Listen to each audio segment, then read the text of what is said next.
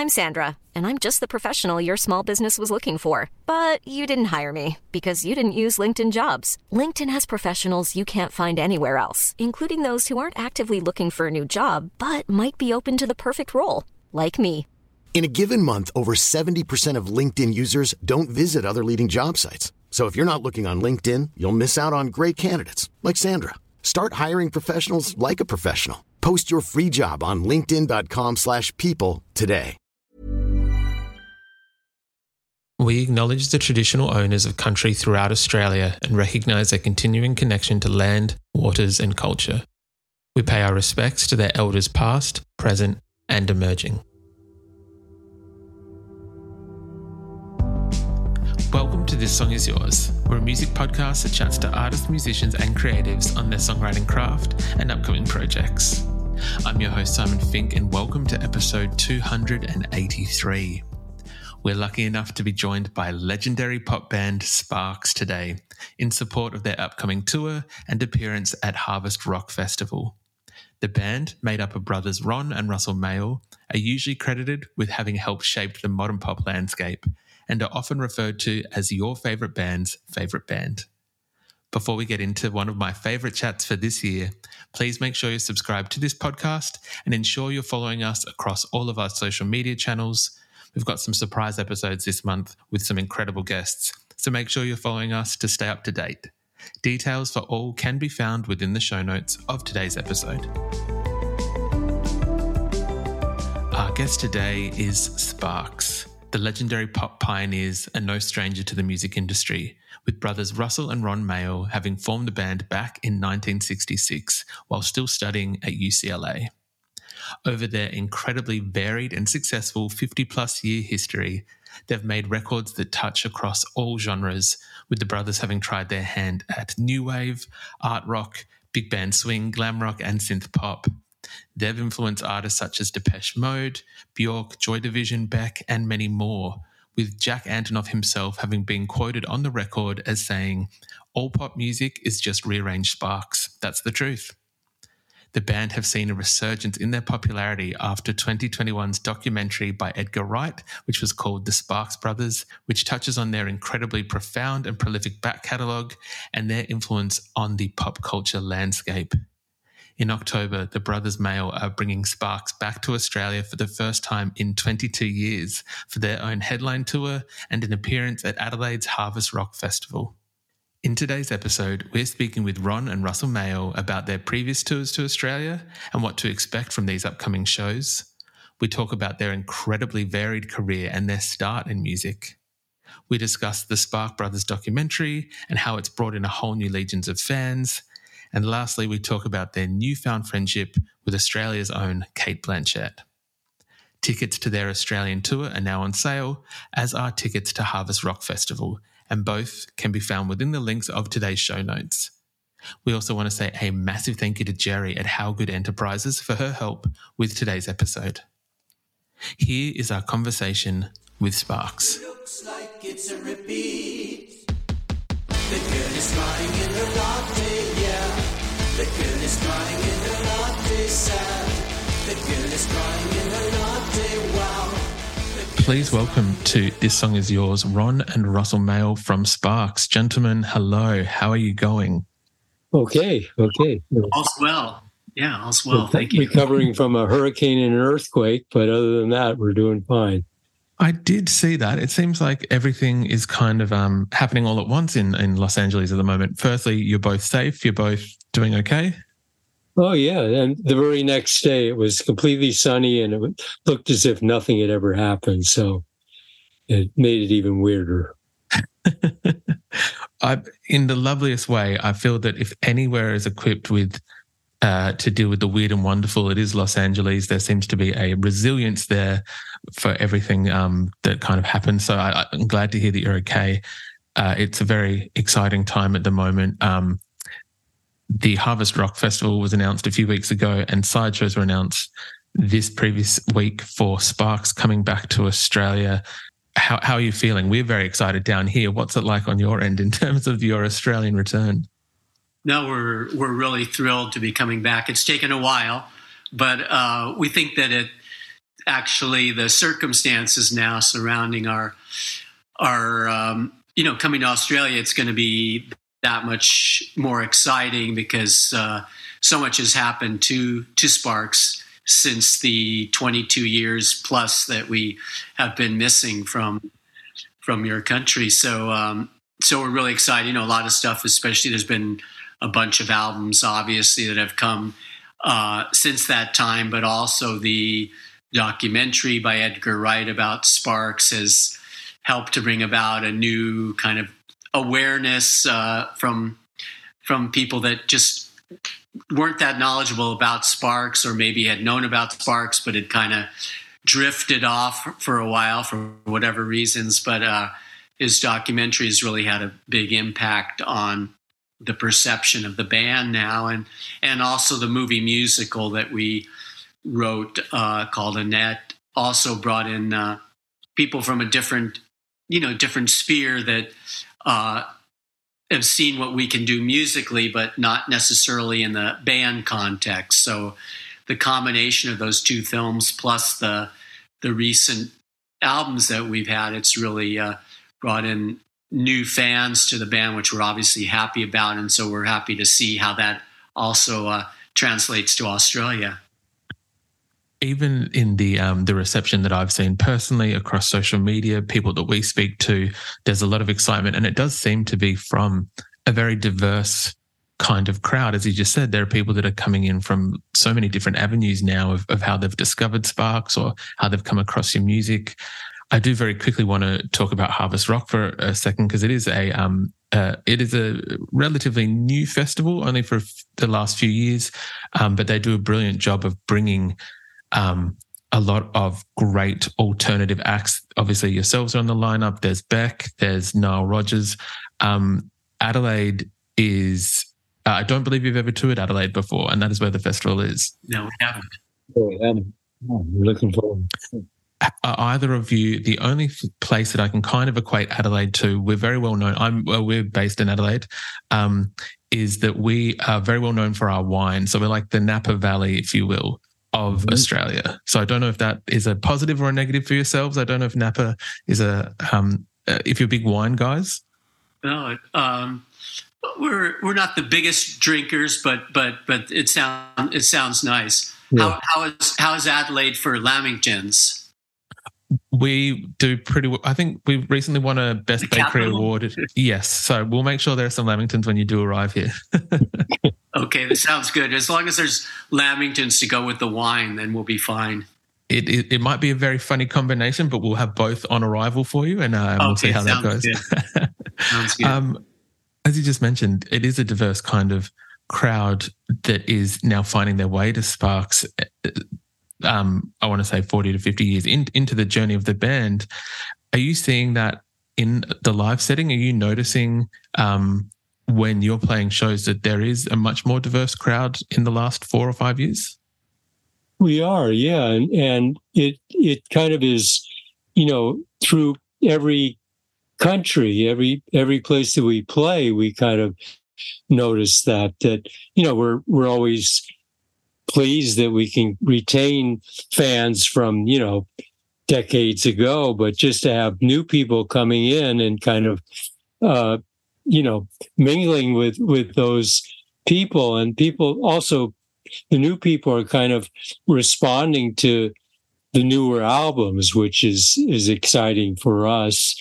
We try to avoid nostalgia in general, and so to have people responding to what we've done recently and coming at it with a fresh set of ears is, it's really exciting for us. And so the audiences have been, really varied, and it's also one reason why we're really happy also to play the festival in Adelaide, because we enjoy playing festivals where there are people that maybe never even heard of the band and will get their first taste, and hopefully we can convert some proportion of the audience to our cause. I have no doubt that that is going to happen. I'm I'm betting money on that. There's going to be quite a few converted into the Sparks kind of fan club at that moment. You do also have a few shows locked in Sydney, Melbourne, and Brisbane, I believe. I think you just said before it was about 22 years since the previous Australian tour. I'll ask both of you separately. I might get Russell to go first. Do you have any memories from that previous tour many years ago? Yeah, I mean, we really enjoyed playing there. The shows were smaller, the scale of it then, but both shows were really exciting for us because it was the very first trip to Australia. So, but I think now, like we mentioned a bit earlier, just coming back kind of under really different circumstances than that last trip to Australia, it makes it all the more fun for us, and the addition of playing Adelaide and Brisbane as well, which we didn't go to at the only previous trip we made to Australia. It makes it really exciting, and so we're really looking forward to this. Lovely. Ron, what about yourself? Do you have any key memories from that last Australian tour? Well, there were moments where it felt strange for someone from Los Angeles, where there were times when you would be walking along a beach area and you felt like you were in kind of a mirror image of where you had come from. And so those were strange. We play in so many kind of cold, desolate places, and so to come to a place where it really had some similarities as far as the just the some of the climate, even though we're 6 months at odds with each other, but also just beaches and just kind of a body language of the people seems sometimes to reflect what that kind of hang loose kind of walking style that we thought we had perfected, but it actually is in abundance in Australia as well. So those are things that I remember, and we're just thrilled though this time around to be able to play venues that are larger, to be honest, and also to be playing in more cities. It's really exciting for us.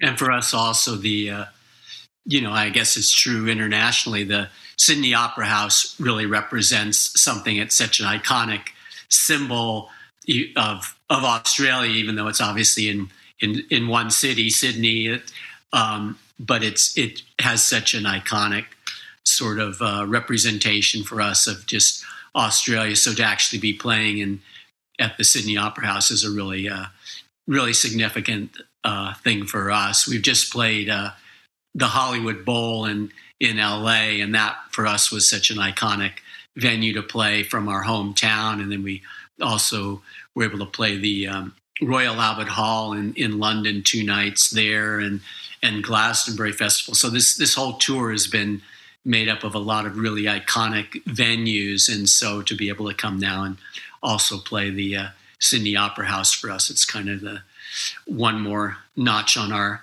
iconic venues list that we can scratch off. I know that there's a lot of excitement around the Opera House show. That I think that show is going to be incredible. Myself going to try and, as I said, we are in Adelaide, going to try and make it for the Sydney show as well. But I digress. As you just mentioned, you did recently play the Hollywood Bowl. I know that across the Edgar Wright documentary that you mentioned earlier, the Sparks Brothers did as a fantastic film. We'll make sure that anyone who hasn't seen it, who's listening to this podcast, will put it in the show notes for them to access and purchase or watch. You talk about both of your times at UCLA and starting the band and wanting to play the Hollywood Bowl. Was that a bit of a pinch me moment? I guess, what was it everything that you expected? What was it like being able to finally play this venue after, I imagine, seeing various shows there yourselves?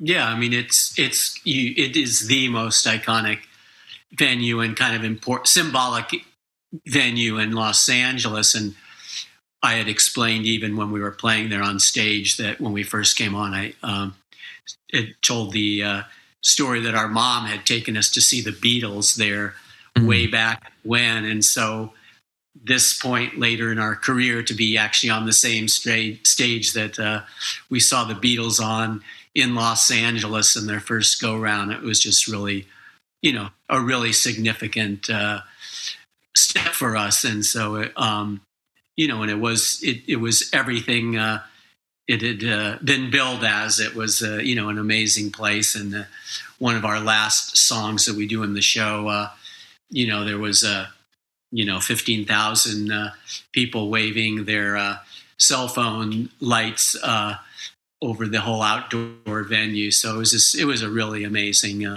way to end the show. And, it was really special. Usually when you're playing live, you try to stay in the moment, but playing there was kind of odd because, I don't know, I found myself sometimes kind of stepping back and saying, I'm actually playing the Hollywood Bowl, and that doesn't happen often where you're kind of seeing yourself in actually performing. But it was so surreal and it almost seemed like, what am I doing here sort of situation. But the show went so beautifully and we couldn't have been more pleased. I'm so very glad to hear that. And again, it makes me more excited for the tour that is coming down to Australia. The current tour is in support of the most recent Sparks record. It came out in May, I believe. It is called The Girl Is Crying in Her Latte. And I just want to say congratulations because it is another brilliant addition to the Sparks catalogue. So firstly, congrats on this record. Thank you. Thank you. Yeah. Of course. I'm very curious because as we've discussed with such a long and tenured kind of career, it is the 26th record from the band? Yeah, that's right. Yeah. Do either of you still get nervous or concerned when it comes to putting new music out or when you're releasing a record?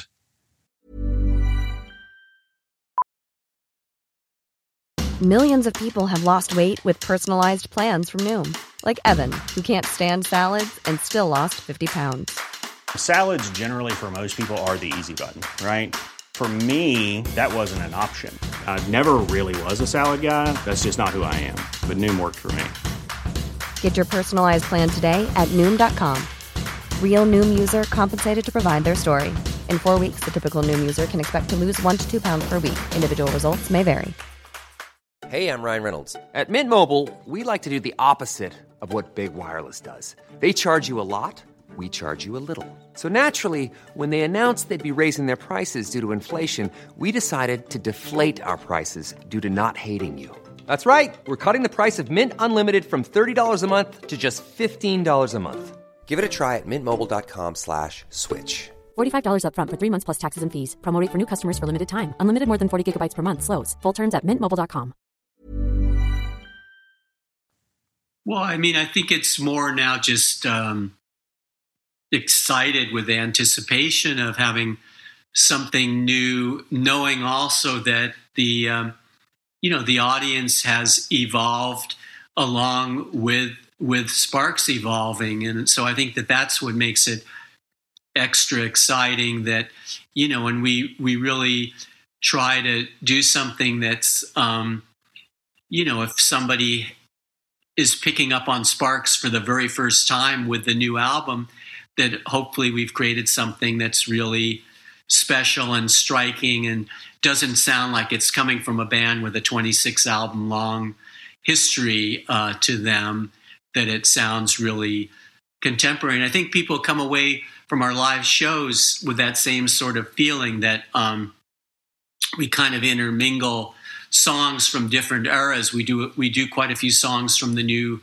album, from The Girl's Crying in Her Latte, but we also do songs from different periods of the career now. And so I think that sort of the ability to do that, where songs don't necessarily sound like they're of another era. I think happily the songs that are early songs of ours and ones that are from the middle of our career and the current songs, the latest songs, they all sort of sound like they're of a piece And so we're really happy with that it doesn't sound like, oh, now we're going to do some old songs, and it all sounds like it's of a piece, I think. And I think that's something that we're proud of.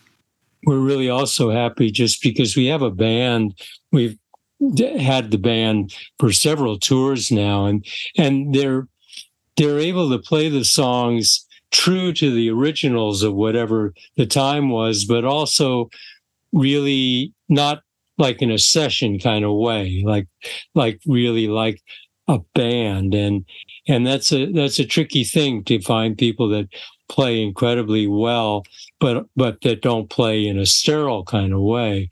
And so they really bring the old songs to life, and they've played on the new ones. So that's, kind of natural for them. So the live shows are, we really feel comfortable. You're never 100% comfortable, but just we feel more comfortable than we ever have as far as the presentation of our live shows.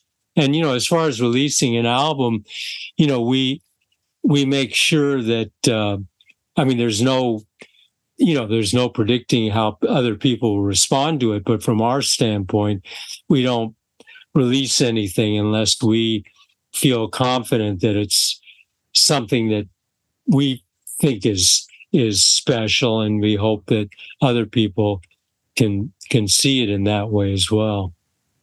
100%. I think that it's something that both of you have kind of touched on is the fact that the songwriting throughout this new record seems to be timeless, in the sense of that you could not place it in a genre or in a I don't want to say trend, but that it's not just like that was the emo stage of the 2000s, whatever. It was some timeless songwriting. I think if I may be a little bit selfish, I wanted to raise my favorite track on the record and just see if I could get a little bit of behind the scenes. Yeah. I really loved You Were Meant for Me. I thought the songwriting on that track was brilliant, and the fact that it was almost like not traditional songwriting in the verse, but that then the chorus kind of takes on a bit of a left veer. So anytime you not get comfortable, but it almost subverts where you think the song is going, which I love as well. I was wondering if, I might be able to just get a bit of what inspired that track, or the behind the scenes of the creation.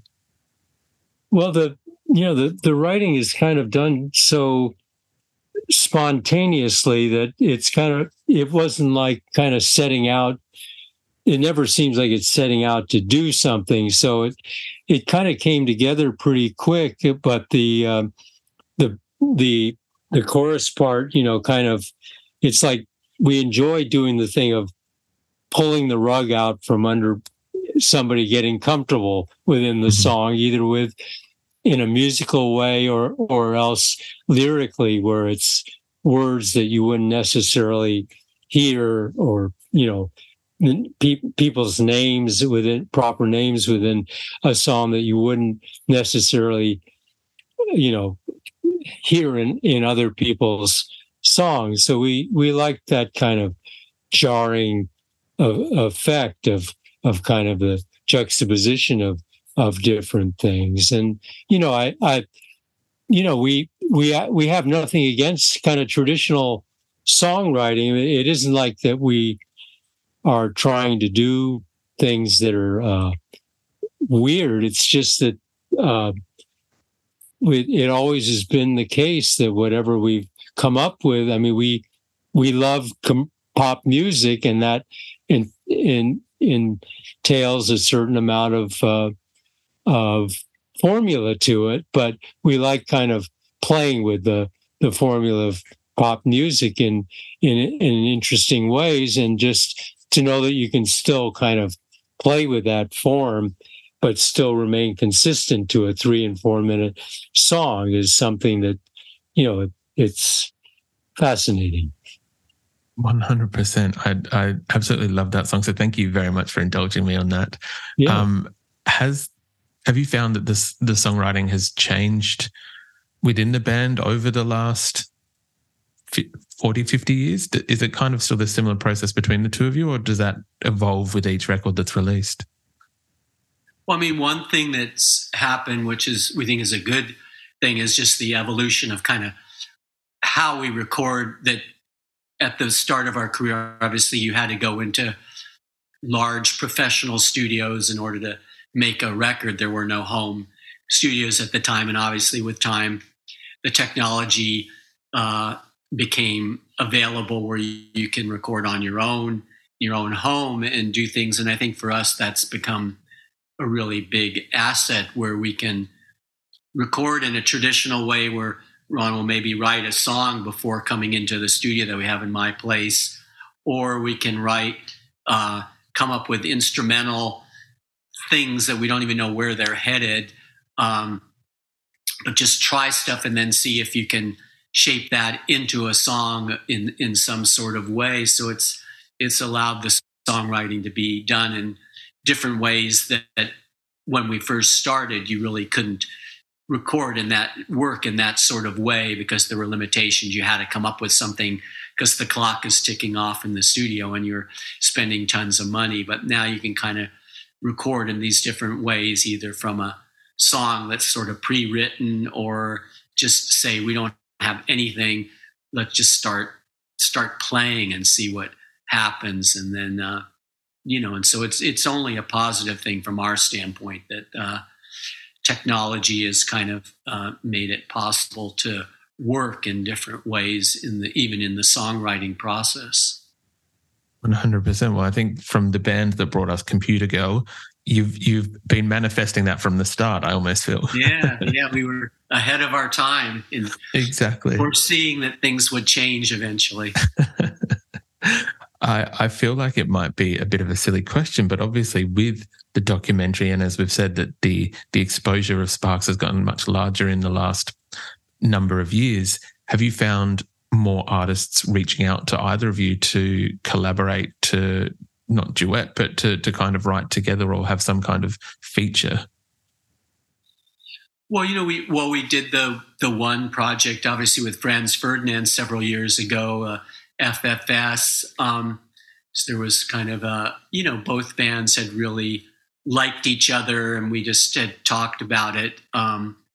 Wouldn't it be interesting if we pooled our resources and just to see what would come of that creatively, and so but it's that whole process is a big commitment by both bands, because especially when bands are really do their own thing so specifically, so it takes a lot of time and a lot of energy and a lot of focus to do that. So we did it that time with them, and we've done various one-off projects with various artists, just one song or two songs with different artists throughout our career. But we haven't done anything in the last couple of years. I don't think with other artists.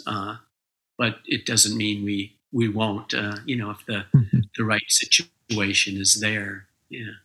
100%. Well, I know that there's one collaboration that has kind of occurred, might not have been a musical artist, but there was a collaboration on the music video for The Girl Is Crying in Her Latte with fellow Australian Cate Blanchett. I feel that a number of people have seen the incredibly viral video, and the fact, I think, that you brought her out at Glastonbury recently. It's good. Yeah.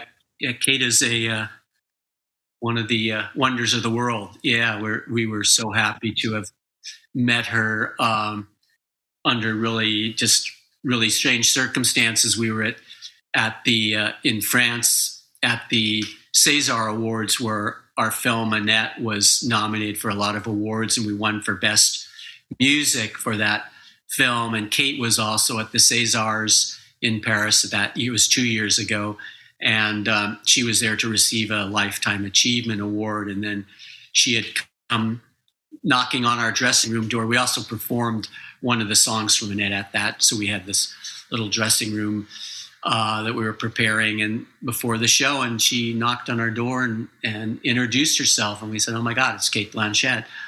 What is she doing in our dressing room? Somebody throw her out!"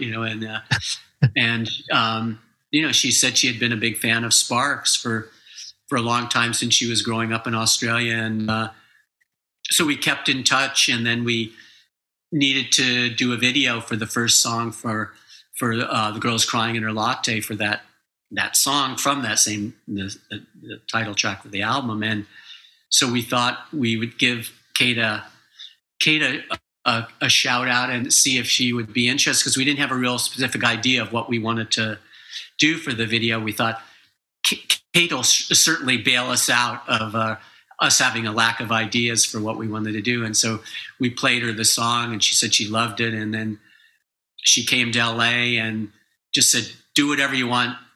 We'll stand behind you, be in the foreground and do your thing. So she came with that, equipped with that whole persona that she has in the video, and doing her little, her really amazing dance routine whenever the chorus kicked into that song. And so, yeah, she's been great. And then we asked her, just, she was in England at the time. We said, hey, we're doing Glastonbury Festival. And she says, oh my God, I'm going to Glastonbury this year. She was going just as a music fan to go to the festival, to attend it. And we said, oh, then by all means, you have to come on stage then with us if you're going to be there anyway. So she took the challenge, and she was amazing during the show. It inspired quite a bit of cosplay from some of the girls in the audience that come equipped with the yellow dress and the headphones and the glasses, and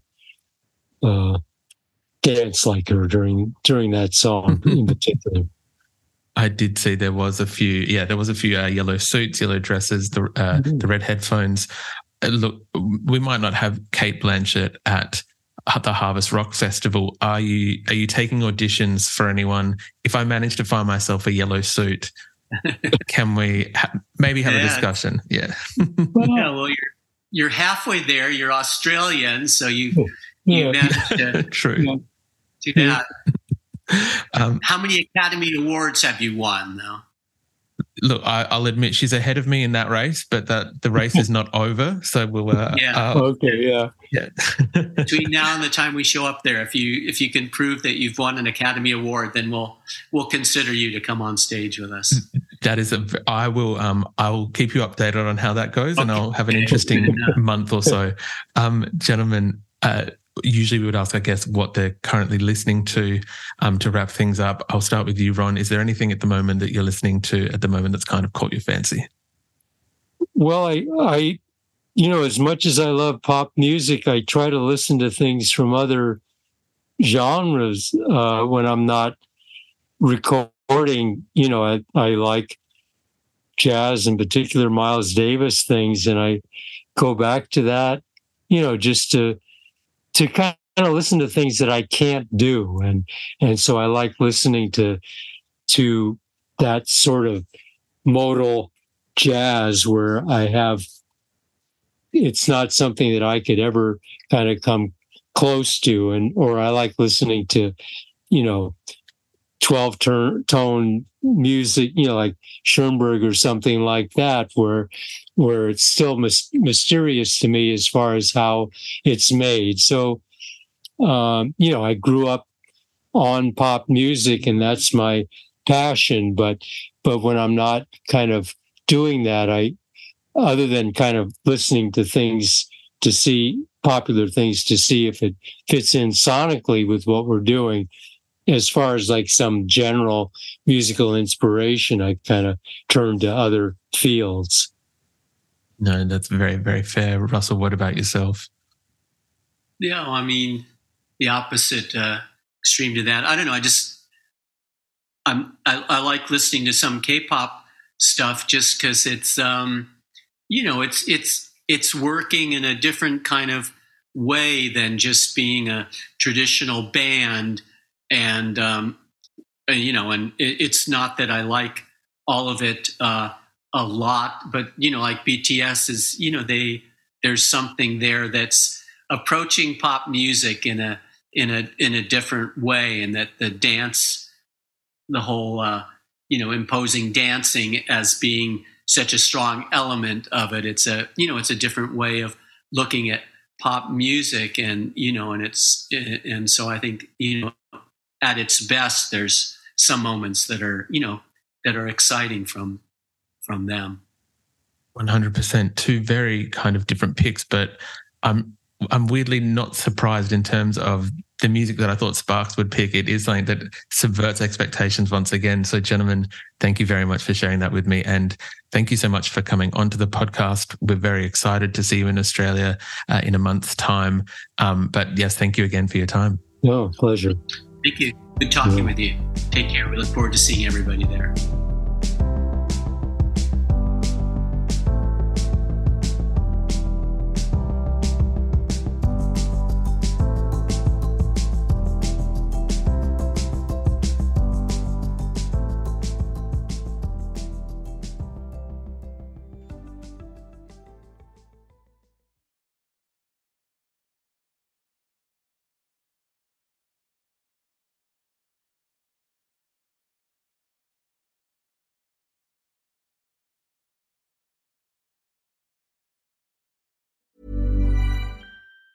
Hi, I'm Daniel, founder of Pretty Litter. Did you know cats tend to hide symptoms of sickness and pain? I learned this the hard way after losing my cat, Gingy. So I created Pretty Litter, a health monitoring litter that helps detect early signs of illness by changing colors, saving you money and potentially your cat's life. Pretty Litter is veterinarian developed, and it's the easiest way to keep tabs on your fur baby's health right at home. Go to prettylitter.com and use code ACAST for 20% off your first order and a free cat toy. Terms and conditions apply. See site for details.